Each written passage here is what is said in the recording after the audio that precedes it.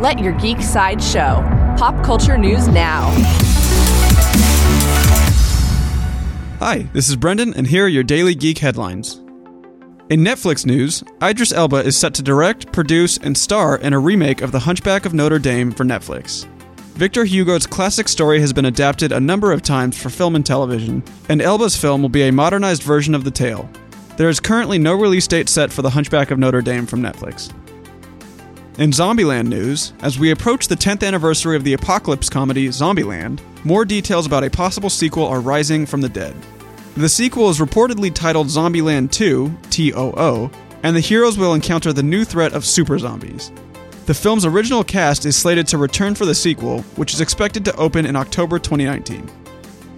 In Men in Black news, actor Liam Neeson is currently in talks to join Chris Hemsworth and Tessa Thompson in Sony's upcoming Men in Black spin-off.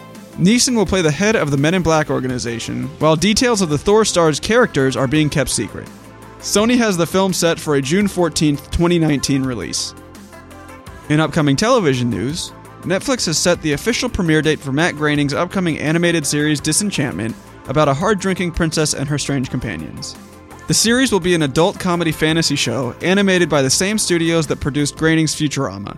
The first 10 episodes of Disenchantment will debut on Netflix on August 17th. This has been your Daily Geek Headlines Update. Tune in 365 days a year with our daily briefing, or listen along on your favorite podcasting platform. It's that easy. For even more ad-free pop culture news and content, visit GeekSideshow.com. Thank you for listening, and don't forget to let your geek side show.